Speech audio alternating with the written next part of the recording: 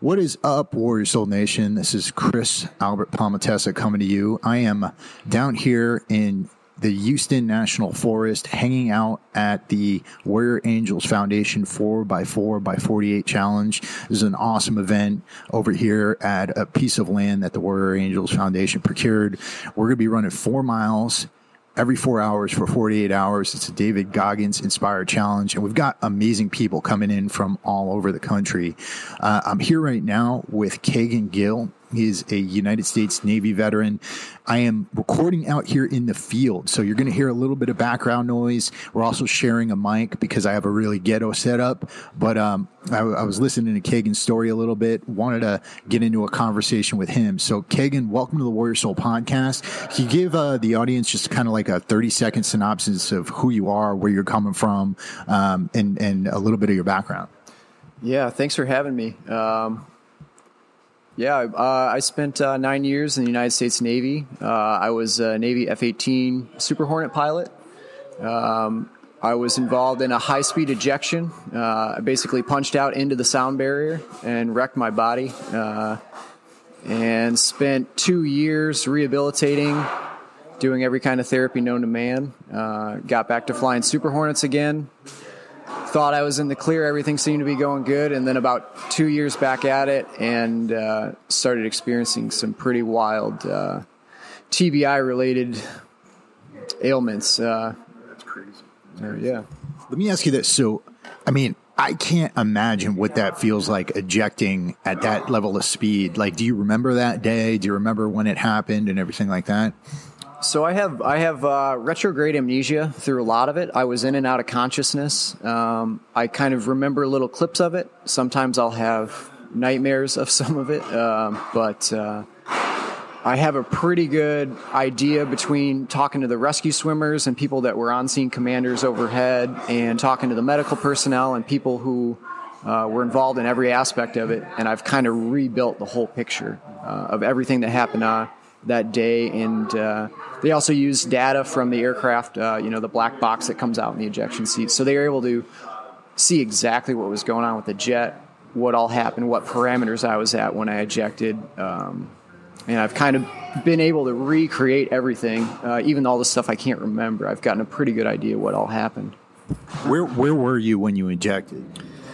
So I was off the coast of Virginia Beach, Virginia, about 50 miles in one of our working areas that we go out to. The day was January 15th, 2014. We went out. We were just, mission for that day was actually just to do a little check on one of our aerial refueling systems that had just come out of maintenance. We were going to go up.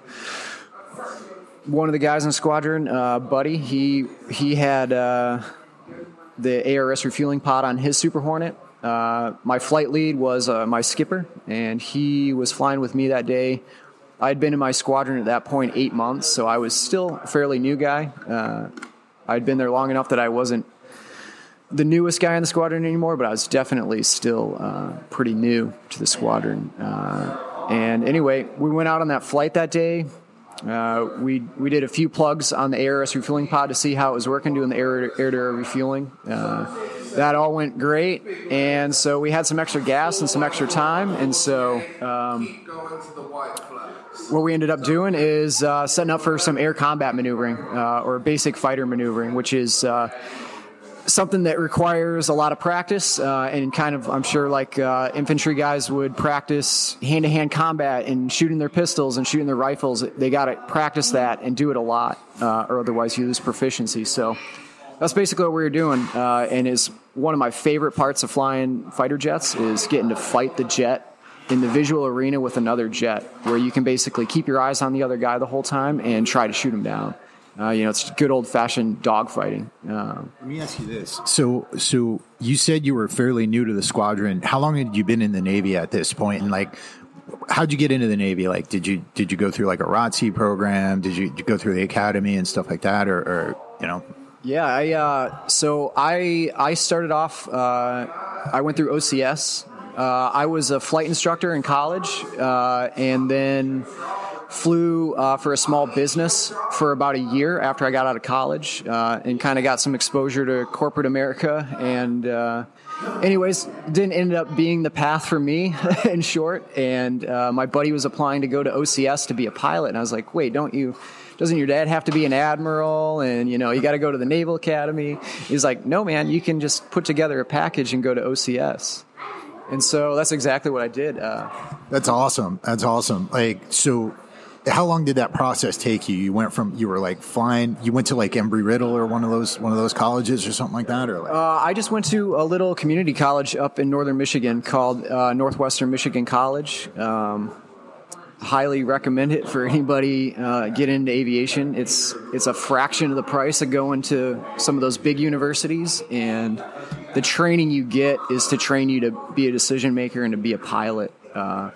Where I feel a lot of the big universities kind of train you and tailor the program to make you a first officer for an airline, which is great if you want to go that route and pay a lot of money to do it. But NMC was definitely a good way to go for me. That's awesome. That's awesome. So, man, I've been talking a little bit with you over this whole weekend, and I know that you ejected. You had to deal with some severe injuries. What was that like for you? Because you're fairly new, you got your whole career in front of you, and then this happens. What was that like? What was going through your head in the few days afterward? So, after I came to in the hospital, I was in a coma for about 2 weeks, undergoing a good dozen surgeries. They basically had to perform fasciotomies on all four of my extremities. They did kind of rebuilt my skeleton out of titanium and steel plates. My x-ray looks like Wolverine if he were an undersized dude. And did a bunch of vein grafts and eventually had a bunch of tendon transfers and all sorts of Frankenstein stuff going on in my body. I kind of came to 2 weeks after all that surgery and then being in the coma, and there was a good week there where they're like, we don't think this guy's going to come out of it. And so it was, pretty hard on family and squadron members. I was not, no. But when I did come to, I had no idea where I was or how I got there. I had no idea that I was even injured. From the brain injury, I was just completely out of it. Combination probably of the brain injury and all the drugs that they had me on for the pain. But I had no idea how I got there. And my whole body was basically vacuum sealed in a plastic wrap because of all the fasciotomies. I had open wounds all over my body. So they're trying to keep it from getting infected. So they put this vacuum seal over me. I was paralyzed, so I couldn't move on my own. I was hooked up to a catheter, and just completely out of it. And it took me at least several weeks before I kind of started to comprehend that I had been in this high-speed ejection and that my body was jacked up. And I remember the doctors coming in and saying, hey, man, we're just trying to be real with you. You're never going to walk again. You're never going to use your arms again. Your flying career is over. And there was just something in me that was just like, fuck that. I'm going to prove you guys all wrong. So that's kind of what I started doing. And every day was kind of just try to wiggle something, try to scoot a little bit on the bed. And little by little, I started regaining some function, and it started I could kind of scoot my torso. I remember trying to move under the blanket that was on me. It was just a little thin wool blanket, and it felt like the blanket was made of lead. It was so heavy, and I couldn't move it. But little by little, one of the first things that started working was my left pinky and my left ring finger on my left hand. So I started to be able to use that, and eventually I was learning how to brush my teeth with just those two fingers, how to wipe my ass with just those two fingers. And for a while they're like, this is great. You got a little bit of function in your left hand and your arm. And so for a while they're like, that's great. That's more than we expected to happen. But as it progressed, like I slowly started to get a little bit more here, a little more there. They almost amputated my right hand because when I broke my right humerus, the upper arm bone on that, it ripped through my brachial artery. And so it did quite a bit of nerve damage. And anyways, I have 4 limb salvages on all 4 extremities, but my right hand was really bad initially. But one day it started working. It started kind of shaking a little bit, and then I was able to control it. And at first it was real shaky and weak. But yeah, this is the process that kind of unfolded over months, and the whole way through, they're pumping me full of, a dozen different medications for pain management. And the pain was really bad. The worst pain was my left leg had a lot of nerve damage and open fracture, and it had severed one of the nerves in my leg. And the nerve pain from that it would vary from feeling like someone was electrocuting my foot or lighting my foot on fire or crushing my toes with a pair of pliers. And this would just come randomly, and sometimes it would last for hours. Sometimes it would go away within a few minutes. And they were trying everything. They had me on Dilaudid and oxycodone and OxyContin and gabapentin and amitriptyline and trazodone, tramadol, and the list goes on and on of all the stuff they were pumping me full of to try to make that more manageable. And one day, a doctor came into the room. He had me sign this little form, and he's like, "I have this treatment I can try on you. It's kind of experimental." But I was like, "Yeah, I'll do anything to try it." And what he did is he took a syringe and he filled it full of glucose, just sugar water. And then he injected it subcutaneously all around my leg and made these little pockets of sugar water just under my skin, all around the leg. And within a few minutes, that pain that was so severe that I was on all this medication was 90% relieved. And it lasted permanently from some freaking sugar water. That's insane, man. That's insane. How much body weight did you lose over this whole thing? Because you're not a very big guy right now. Yeah, I imagine you were pretty small at the time, right? Yeah, I mean, I was 5'7" at the time of the ejection and about 180 pounds, so I was pretty stocky for a shorter guy. I was pretty fit. I was lifting weights all the time, running. And that's, part of the reason I survived and didn't get torn apart is because I was a short, stockier dude. And but in the course of it, I think I got down to 140 pounds and maybe a little less at one point. I've kind of rebounded. I'm back up to about 155 now. Been trying to put on muscle mass with a lot of nerve damage has been a challenge. But yeah, little by little, getting stronger and stronger. And so how you eventually got back in flying, right? And how long did that take? And what was that process like? Yeah, so I went from them saying you're never going to walk again. I was in the polytrauma center at Richmond, Virginia, after I had come out of the ICU, and then I spent 3 months basically living as an inpatient in that polytrauma center.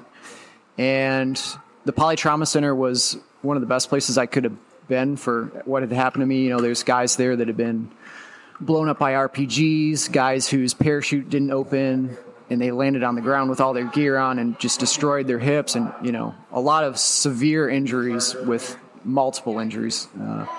And every morning you'd wake up and it was speech therapy, vision therapy, kinesiotherapy, occupational therapy, physical therapy. All day, every day was just doing everything that they could to try to get you better. And they had some incredible care there. The people that were there wanted to be there and really did an awesome job. They had just redone the facility, so it was in really good shape. Fresh paint. Every room was very nice. Talking to some of the Vietnam vets that had come back to a very different situation. 12 guys in a room covered in piss and shit. You're lucky to see any nurse once a day, it was much better, than what those guys went through. Some frustrating parts of it were how terrible the food was, and kind of the tremendous amount of medications they were putting people on, this polypharma.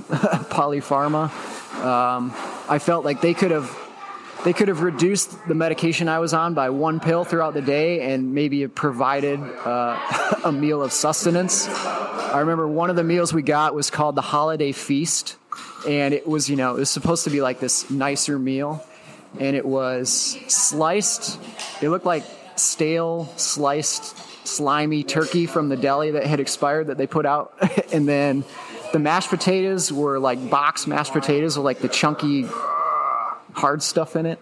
The freaking the gravy on it it looked like it came out of a dog food can. It still had like the rings on it. Yeah. And then one of the best parts was the cranberry sauce was a little generic white jelly packet that just said cranberry on it. Oh my God. And you open it up and it's just like this purple Jello, basically. Crazy. Anyways, that was like one of the better meals, and every night, you're trying to sleep. Like, here's some basic things you're trying to do. You want to heal. They've got all this money into the therapy and all these people that work for you, all the equipment, and then all night long they're waking you up to take your vitals. And it's like, well, how about we let guys sleep, let them get some rest, and feed them something decent, like. And a lot of these guys there, despite all the money poured into this place and all the therapy and all the equipment, they were just not getting better. And I firmly believe it's because, they're not sleeping well and they're getting fed garbage. And I was lucky because I had friends and family bringing me food from outside. And so that's what I think made a difference for me, was I was getting better food. But anyways, I spent basically 3 months living in there. I went from paralyzed to walking on a walker and having some arm function. And then I spent the next 2 years basically after I got out of there doing therapy as an outpatient, and then a lot of therapy on my own. And one of my squadron mates' wives, Aunt Smugs, as we call her affectionately, she's a physical therapist, and she started working with me on my own, like outside of the clinic. And she had an Nalgene bottle for her water bottle, and it said patient tears on it.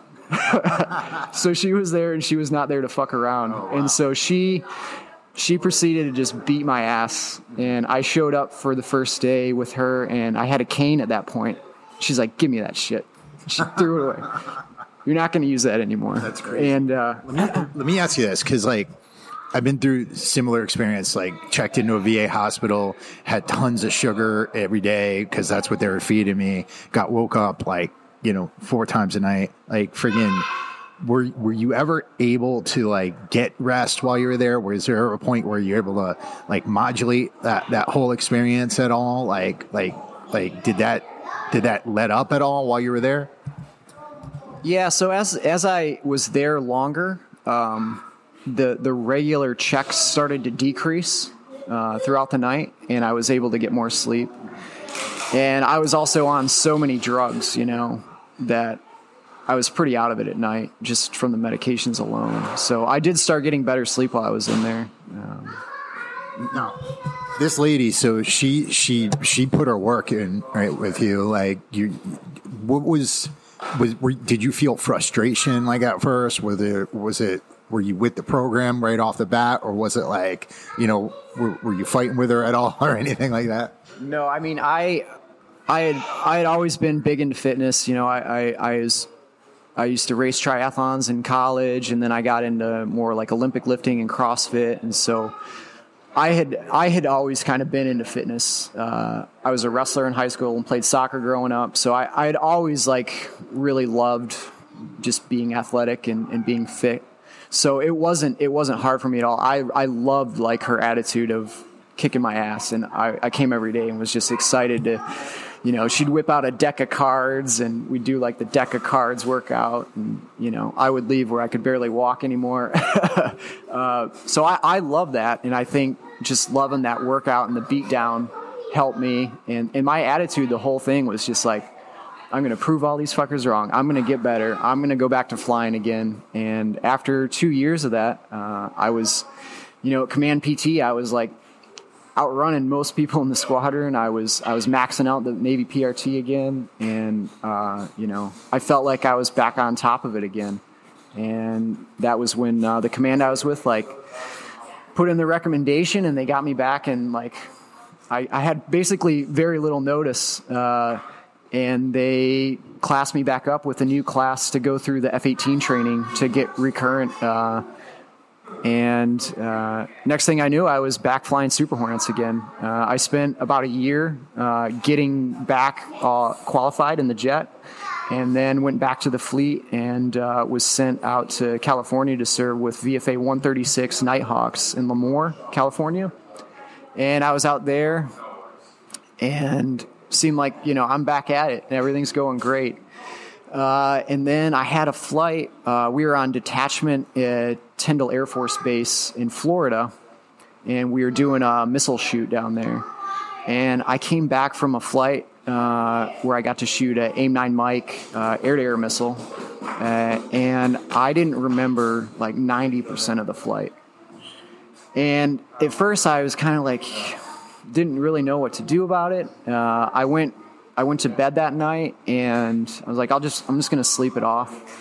And I remember the floor felt like it was pulsing under me. I remember trying to do the math to set my alarm clock for the time I needed to be up the next day, and I just couldn't do the math to set my alarm clock, I kind of had vertigo, had a really a sleepless night. The next day I went in, I was just on duty that day, so I wasn't flying. I was I'm just going to kind of ride it out and see how it goes. And the next night, things were even worse. So I ended up contacting the safety officer in the squadron and being hey, I think I might have, it might be type 2 decompression sickness, because at that time it was kind of a hot topic in the Super Hornet was they're having an issue with some of the valves in the environmental control system, the ECS, causing pressurization fluctuations. And what that can do to you is you kind of hear of this happening to scuba divers, where if you come up too quickly, the nitrogen in your blood can turn into little tiny bubbles, and you can get that in your joints, and that's when they call it the bends, and your joints can get real achy and it can really be painful.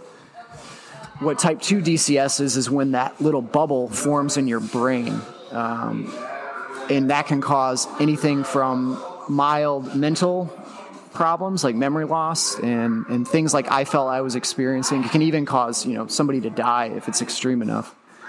But this is caused by the pressure of the cabin fluctuating rapidly, but it can cause that same thing to happen. So I'm maybe that's what's going on. Maybe I've got one of these little bubbles somewhere in my brain. And so they ended up immediately taking me to a Navy dive base that was nearby, and they put me in the decompression chamber, or the hyperbaric chamber, and they squeezed me. And I spent 3 hours in this tube. The dudes doing it were awesome. While I was in there talking to one of the guys, he's telling me about how these decompression chambers can sometimes, back when they were kind of first learning about them, they would squeeze guys and it would rapidly decompress, and basically these guys would just turn into pink mist in these tubes when things would malfunction. So we were just kind of talking about that, just talking about the divers and the crazy stuff they have to deal with, where they do these deep dives for extended periods where they're working on welding something deep down in the ocean, and how they have to spend months basically living in these little tiny pods. And when they're done with the job, then they have to spend months decompressing because they've been down for so long. Anyways, kind of got a glimpse into the world that those guys have to live in. Pretty wild. But I started feeling better. I went into the tube and I was just out of it. One of the guys eloquently put it that I was just being an asshole, kind of. And by the end of it, I was kind of laughing and smiling and just telling stories, and I felt better.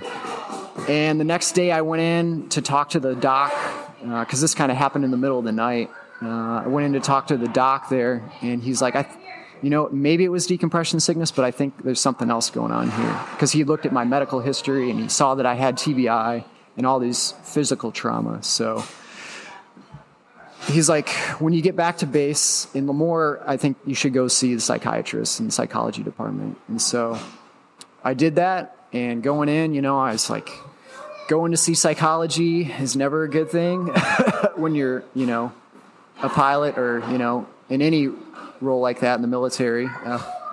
So I had my hesitation, but I knew something was wrong, and I knew I needed to try to get help.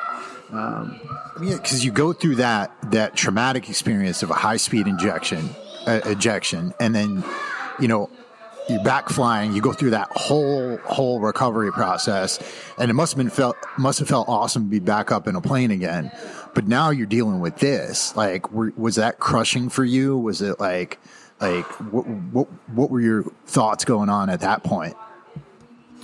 Yeah, I mean, at this point, it started to, that the light started to go away at the end of the tunnel again. It was kind of, holy shit, like, maybe I'm not better. Maybe this can be fixed. It was definitely depressing, especially having just gotten back, and like I felt the whole support from the fighter community to get me back to flying, and like all these people like had my back in it, and I just felt like I was letting people down. And like I just got into the squadron, and now I'm having medical issues again, and it was the biggest thing was just feeling like I'm letting these people down. Was pretty frustrating. The fact that maybe I'm done flying for good, But they're like, hey, we're gonna get you the best care we can. We're gonna take care of you. I had some residual issues with my left leg, so they sent me down to Stanford, and they were getting me some of the best care they could. I got a couple more surgeries on my leg to help some of the leg issues I was having, some pain, and that kind of helped a little bit. And then they did another surgery, and that one kind of made things worse. And then kind of they were turning to the route of, all right, we're going to have to give you some drugs again. So they started me on a few. It didn't really seem to help. And then before I knew it, more drugs, and then the problems kept getting worse. And it started getting to the point where I was going into psychoses. It started fairly mild, and then it got to the point where I thought I was being hunted by the government. I thought my food was poisoned. I thought my water was being poisoned. I thought I couldn't go by the windows because someone was going to shoot me. And I kind of went into this alternative reality. I kind of felt like I was in the Truman Show. Like everybody around me was kind of fake, and I was like being videotaped all the time. And luckily, I had my wife there at that point. I was going to say that because I see a ring on your finger. When did you meet your wife, and at what point did you guys get together? So I knew Kara, my wife, when we were in college, just through mutual friends. We didn't date or anything, but we kind of knew each other in college. And then about a decade later, I was back on leave after another surgery. I had a tendon transfer in my left arm. And so I was back on leave about a year after my accident, and we started hanging out, and we just kind of hit it off. And she invited me down to her family lives on a sailboat, and they go down to the Exuma, Bahamas in the wintertime. They bust their ass all summer. They have a small business up in northern Michigan, doing everything from. They can do everything from build you a house to fix your boat to do your landscaping and everything in between. But they bust their ass in the summer up there, and then they take their time in the winter, and they go down and they sail around the Exuma, Bahamas and elsewhere, but that's about their favorite spot. And so they invited me down on the sailboat and see if I could hang, I guess. And it was awesome. Like it was kind of like camping. Like we didn't have a whole lot. You kind of ate what you caught for the day out spearfishing. But yeah, I was able to go out with a spear and catch fish and help clean the fish and cook and just really meshed well with her family. And we really hit it off after that. And then we got married as I was finishing up the F-18 training, and she moved with me out to California. So she was with you through the high-speed injection? She was not.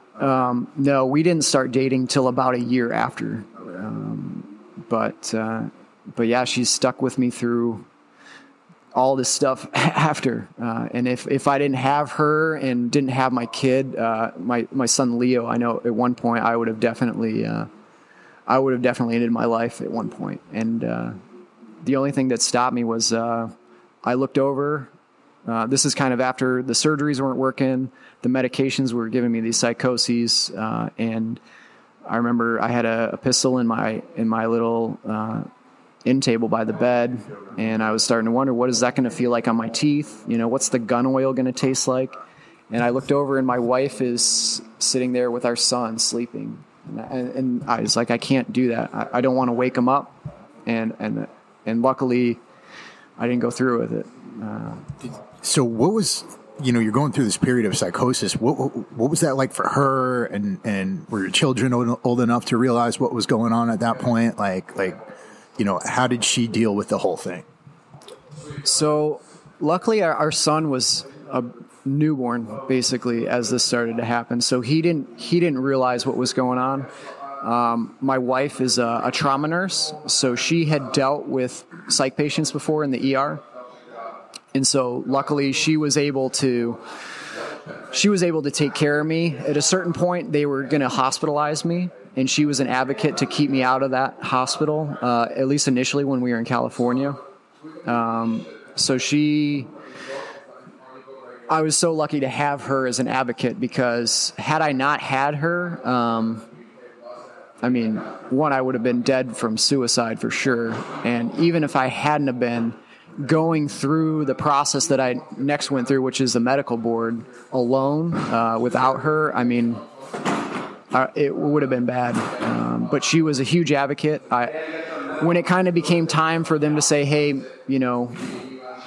we think you need to go to a medical board. It had been over a year. I'd been on limited duty, and they're like, this isn't getting better. It kind of became time to make plans for the future. And that's when, kind of decided I need to go through the medical board and get out of this. And so that whole process is something I wouldn't wish on my enemies. It was terrible, to say the least. And I had the support of my command. I had the support of the medical team on base. I had the support of my family.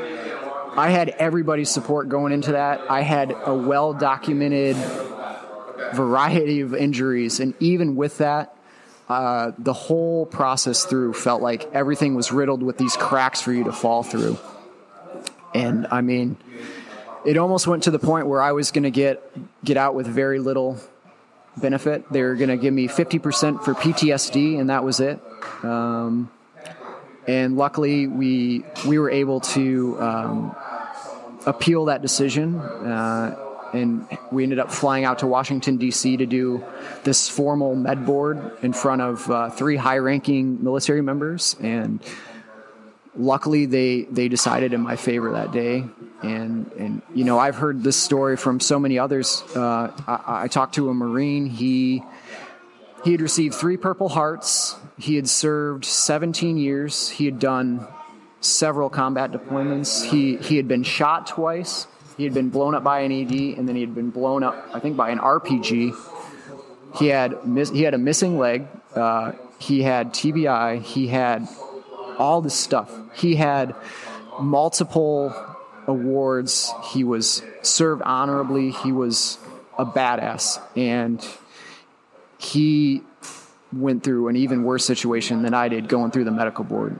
The treatment that people get going through it is they kind of treat people like you're a criminal and that you're trying to get away with something. And I get it. There's, maybe there's some people trying to game the system and get some benefits that they may not really be qualified for. But I hear so many cases of guys going through that have very legitimate cases, and they fall through the cracks, and now they're living under a bridge somewhere.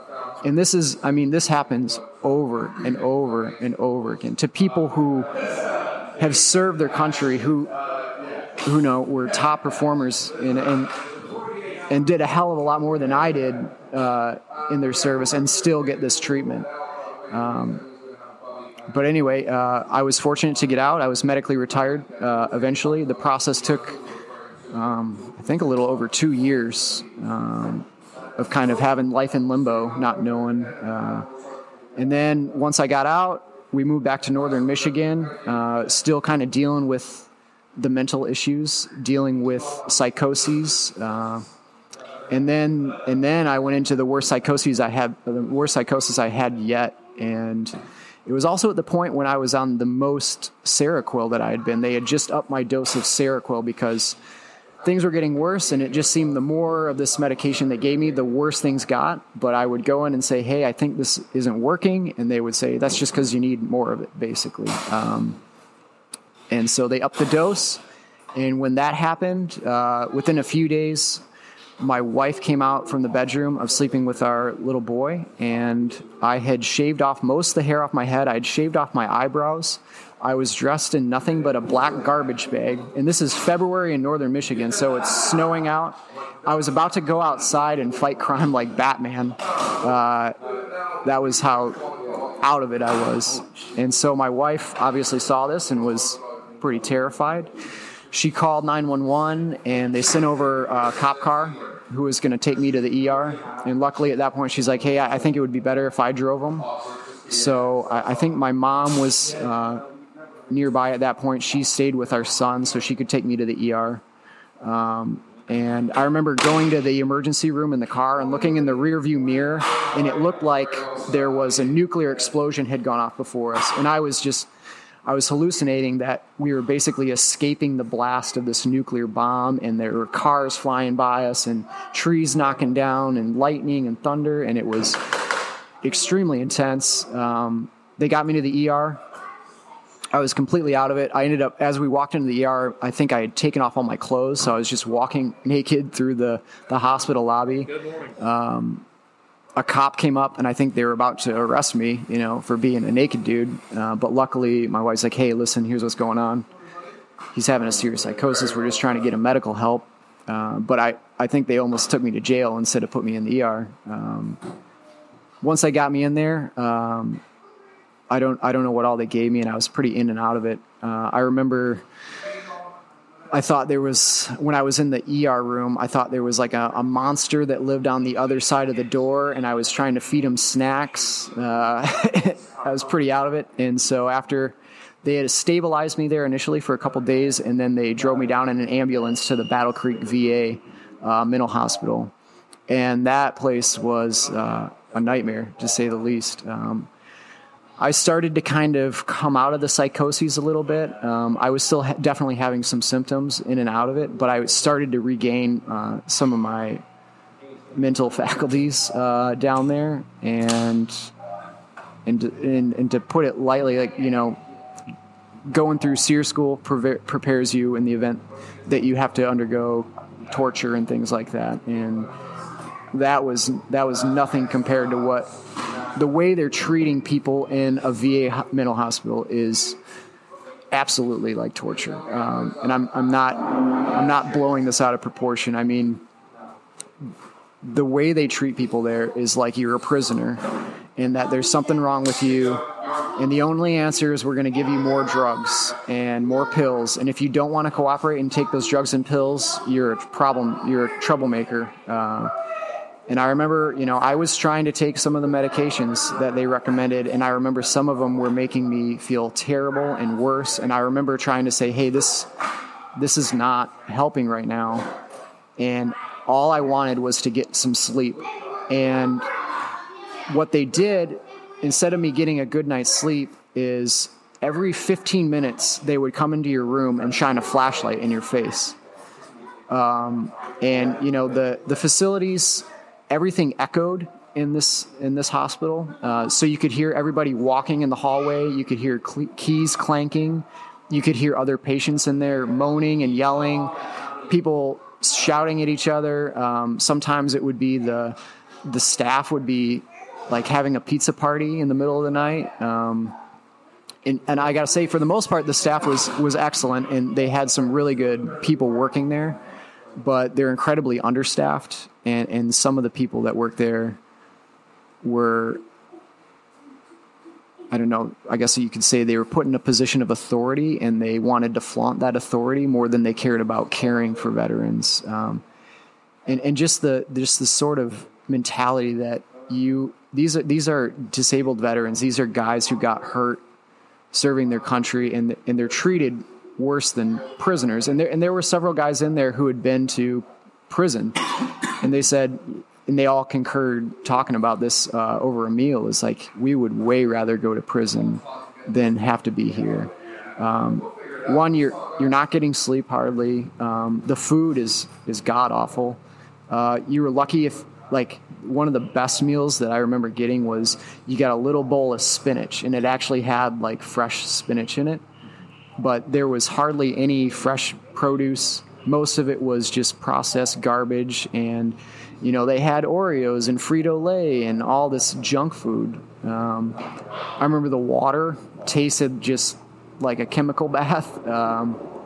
So most people would just drink this like artificially sweetened raspberry tea stuff because it made it taste halfway decent, and God knows what was in that. But between the bad food, the sleep disruption, you were lucky to get outside for 20 minutes a week and just go walk around in a concrete yard. And because of budget cuts, they were understaffed. They didn't have enough people to take people outside regularly.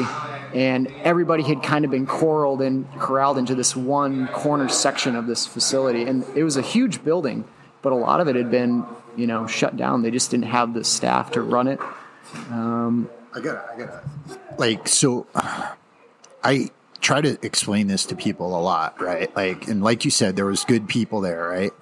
But you take good people and you put them into a bureaucratic organization, they're going to follow the bureaucratic protocols, right? Like, those nurses in the VA probably didn't want to wake you up like every 15 minutes. Like, there's probably a logical part of their brain that's saying don't. But when you put governmental authority and governmental protocols into something and they don't look at things on a case by case basis, they're going to fuck it up royally. And that is a fucking problem. What you went through is fucking shameful. That's fucking horrible. And the way we treat mental health in this country in general, not just amongst the veterans, but like in general, that is a fucking tragedy. How do you, as you're coming out of that, how do you come back from something like that, that kind of demoralizing fucking experience? Because most people would have PTS just from that experience. Like, how do you come back from that? And how do you say, you know what, because they're basically gaslighting you. Right? They're saying, oh, this stuff is working. You're just not following the rules, right? How do you come back from that mentally? And how do you have the mental strength to say, you know what? I can do this. I can friggin' bring myself back up. Like, how did you do that?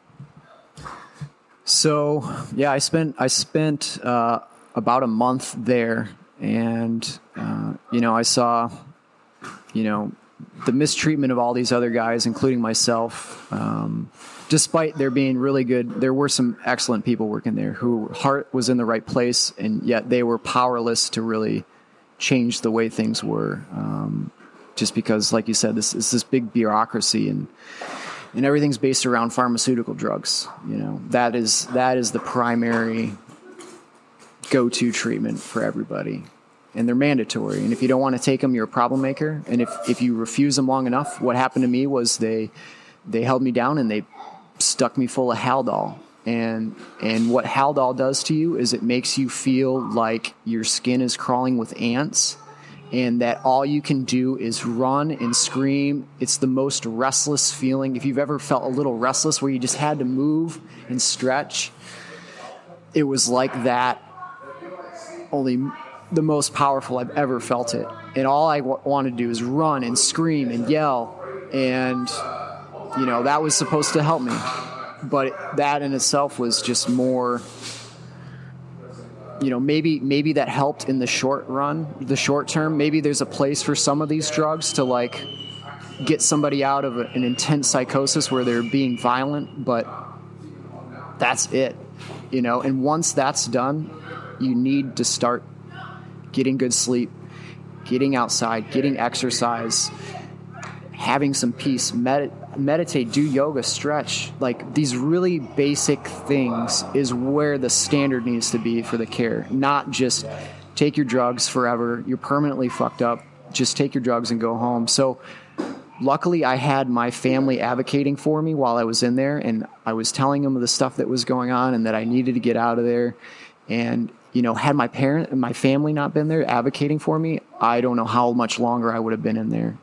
I think I talked to one guy who was in there. He knew the drugs weren't working for him. And when he refused that, they did electroshock treatments, and he was still locked in there, and he didn't have somebody advocating for him. So he was just labeled as this troublemaker, and then subjected to whatever treatments they felt they should do, which were usually more drugs, barbaric therapies like electroshock therapy. There's guys in there with lobotomies. Like, you think a lot of that stuff's gone, though. They're still freaking giving people lobotomies in there. And anyways, because of the advocacy of my family, there was a lot of pushback. They kept saying, no, we need to keep him in here for his safety. We can't let him go. And luckily, my wife is a nurse. My mom is a physician, and they were, healthcare professionals. My dad's a healthcare professional. He's a respiratory therapist, but not really applicable to mental health. But they all at least were advocating, and they had this medical background, and that was the only reason that they were able to get me out of there. And I spent the better part of the next 6 months still in a psychosis, gradually coming out of it. But what helped me get out of it was being back home, being outside, getting fresh air, eating healthy food, eating fresh fruits and vegetables, and venison that I had procured previously before going in, like eating good stuff and getting fresh air and exercising. And, it took me a long time to come out of that. And I was in and out of several more psychoses after that. And then this past summer, through a friend, I was still struggling, and I was still doing here, just take more drugs, so that'll make it better. And again, the more drugs I was getting, the worse I was feeling. And every time I would go into the VA and talk to the psychiatry folks, it was just always, nope, you just got to keep taking it. And, we'll take some more. We're going to prescribe you some little ones that you can take as needed. And just that same insanity. And luckily I had a friend who had done a guided psilocybin retreat in our area, and I talked to her, and she gave me the person's contact information, and I went and I did a guided psilocybin retreat one night, and it really, I wouldn't say it cured everything overnight, but it gave me the self-awareness and the hope and just a different outlook on life to improve from there. And I've heard the explanation, I think it's in Michael Pollan's book, How to Change Your Mind, his kind of explanation of it is like, it's like a fresh snow on a hill that has all these rutted paths that you've been skiing down or sledding down your whole life. And the psilocybin kind of fills all of those ruts in, be those negative emotions, anger, all these things that were rutted in my brain so deeply from everything that had happened. And it filled those in. And then the next day I was able to take new paths, go down the hill on a fresh line of powder and get out of those ruts. And so I had been still doing a lot of good eating and exercise, but it kind of put me on this path towards, hey, I need to get off these medications. And there's this kind of fear mongering that goes on, like, oh, if you get off your meds, you're just going to go into a psychosis. But at that point I was like, it's not working. And it's making me a shell of who I used to be.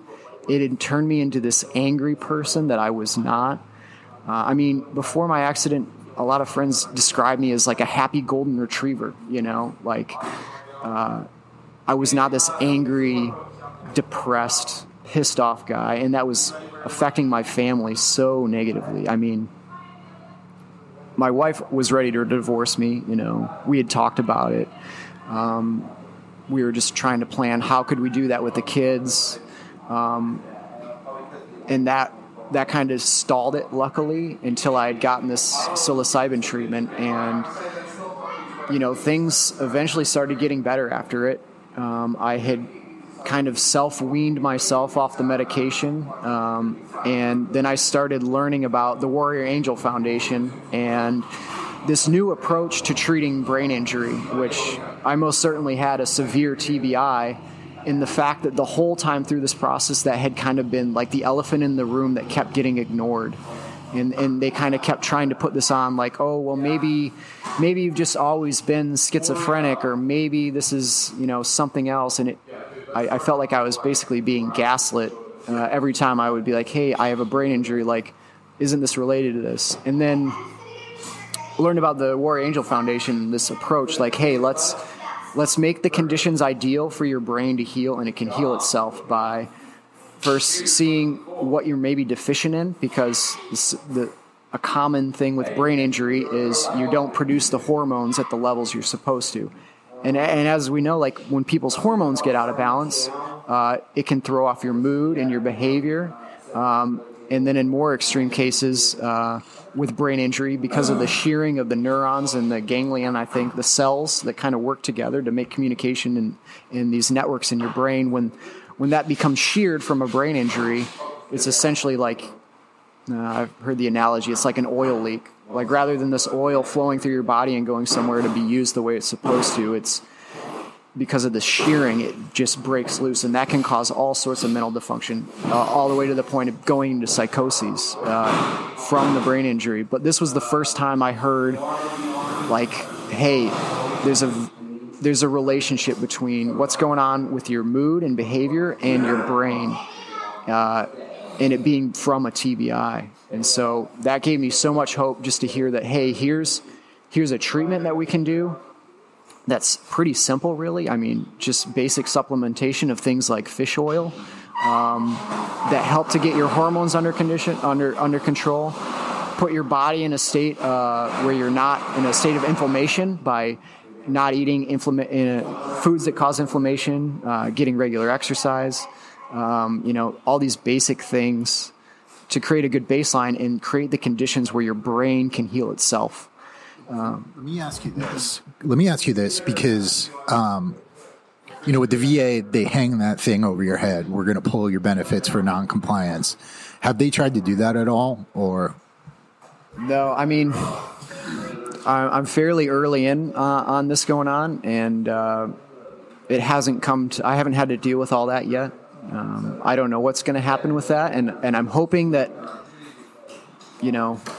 I'm just starting this new path. I mean, I literally just found out about this a few weeks ago, so this is all new to me. But yeah, it's spooky to think like, are they gonna take me not wanting to take medication anymore, and then be like, okay, you're being a non-compliant patient, so we're gonna yank your way, kind of your life support that you have right now that's helping to hold your family together while you get shit figured out.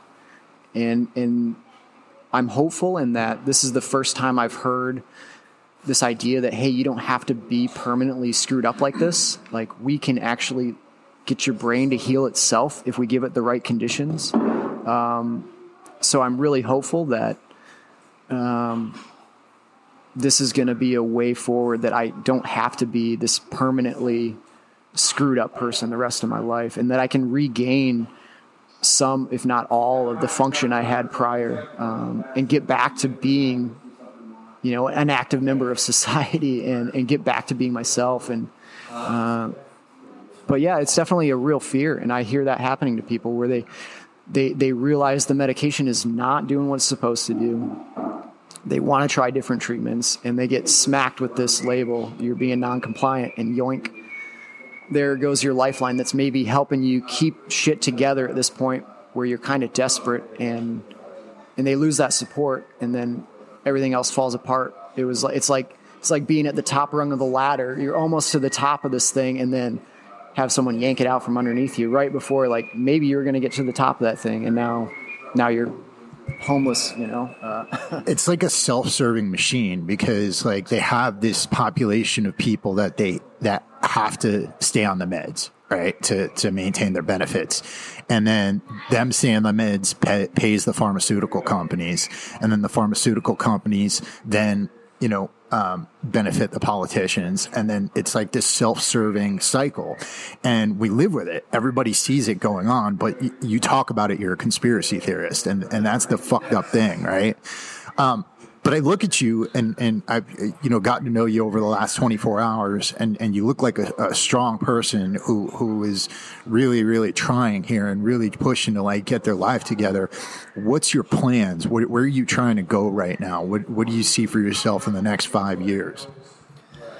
I mean, my goal right now is just to take part in this protocol that the Warrior Angel Foundation is helping people get into, and kind of see where that goes. My goal initially is just to be not this angry shell of the man that I once was, and get back to being myself, to feeling good again, to having creativity again, to having my brain firing, to not being constantly varying mental states where I, can't remember what happened the last 2 minutes, needing lists to do everything around the house. Like, I really just want to get to a point where I get some of that mental function back and see where that can go. And, once I see people in this program and what's happening to them, and you see these guys who are deemed permanently screwed up, brain injury, physical trauma, PTSD, and being told like there's nothing, that you're always going to be like that. And then you see these guys, and when the stuff gets fixed at the level of your brain and it heals, then you see these guys getting that motivation back that put them in these positions to be these elite military members in the first place. And when they become that person again, which is happening all around here, talking to guys, they go back and they do incredible stuff in the world. And to think, like, what if this was the treatment when I first started having these issues after I'd returned to flying? What if instead of them being like, here's a bunch of drugs, what if they had put me on this protocol? Would I have maybe gotten better and returned to flying after a year? I think that's totally possible, and I'm really hopeful for the future where this goes for other people too. Like, this could be an option where somebody's struggling, they got blown up, they have brain injury, and they go from being these elite guys to being just depressed, dealing with drug abuse, alcohol problems, just becoming a shell of who they were, and just falling out of that person they once were. I feel this is like something that could be a lifeline to people, and it could be done so early on in the process that all this other stuff that's gone on wouldn't have to happen. It wouldn't ever have to come to that. And that's pretty awesome to think about. But yeah, I just want to be myself again. I just want to be myself again, and be a good dad again, and be a loving husband again, and be, not this shell. Let me ask you this. So a lot of members of our audience here on Warrior Soul, they're probably going through much the same thing that you went through. What's your advice for them, on given the journey that you've taken? Yeah, just know that you're not alone in this. And you really got to keep hope somewhere, somehow. And I know guys have been through a hell of a lot more than I have, but just try to hang in there and try to reach out, listen to podcasts, talk to other vets. Know that you're not crazy because you think the drugs aren't working. Know that if you have a brain injury, this stuff is real. And there seem to be so many people getting gaslit over this, getting told like, oh, you don't know. We're the medical experts. We know. Know that you're not alone, and know that you're not crazy because you think that the drugs aren't working. It's not you. Like, reach out. There's a number of organizations growing, and they're providing support, like the Warrior Angel Foundation, Vets organization, which is Veterans Exploring Treatment Solutions. These organizations are giving guys their lives back, and try to reach out and try to learn about these organizations. Try to become a part of it. There's hope. Like, you don't have to be in the state you're in anymore. There is a way out of it. Just just fucking hang in there. Well, Kegan, one, I want to thank you so much for sharing your story. I think a lot of people are going to find inspiration in that, and I want to acknowledge you because you've been putting the work in. You know, a lot of people, given what you've gone through, would have given up a long time ago, and you haven't. You're still out there. You're still pushing. And, you know, above all, you know, I just want to wish you well on the rest of this journey. I think that you're on the right path now, and I want to just encourage you to keep going, man. I think that events like this, we're doing what we're doing right now. We slept under the stars last night. We're getting out here camping. We're about to do some physical activity, you know, being around other veterans, being around other men. Things like this really help. So, you know, really want to keep pushing you toward that. Anything you want to end in, anything we haven't talked about that you want to talk about or anything like that? I'm just honored to be here in this group and to have been invited to do this, and just to have this whole world opened up to me, to have this camaraderie of, you know, some badass dudes like yourself that have been through this shit, and we're all here together and we're ready to fight, you know, to keep on fighting. And, you know, you see these guys here healing and then getting back at it, and that's pretty powerful. And I think this is going to create a force of just so much good in this world of broken mental health, broken healthcare in general, you know. It's pretty inspiring, and so happy to be here as part of this with you, man. This is awesome. Me too, man. And, you know, to everybody out there, I think, you know, there's hope, right? There's hope. And that's the biggest message we're all trying to convey here. It's an honor for me to be here. It's been an honor for me to talk to you, Kegan. And, you know, we're going to put in some physical work over the next couple of days. And, you know, to everybody out there, keep pushing. You know, you only get one life. Live your best lives while you can. All right. This is Chris Albert Palmatessa and Kegan Gill, and we are out.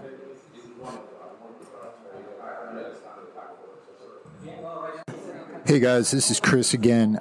Just wanted to throw this out there. Kegan and I just also recorded a video where he goes into the actual ejection and the story behind that. It's insane when you hear about the level of injuries and what he actually went through with that trauma. But you guys should check that out. It's going to be up on YouTube on the Warrior Soul Agoji page. It's also going to be on the Warrior Soul Agoji account for IGTV. So check that out. Definitely listen to that story there, because it just adds to everything that Kegan just talked about on this episode, and we'll give you some context. So thank you guys so much for listening. This is Chris Albert Palmatessa, and I am out.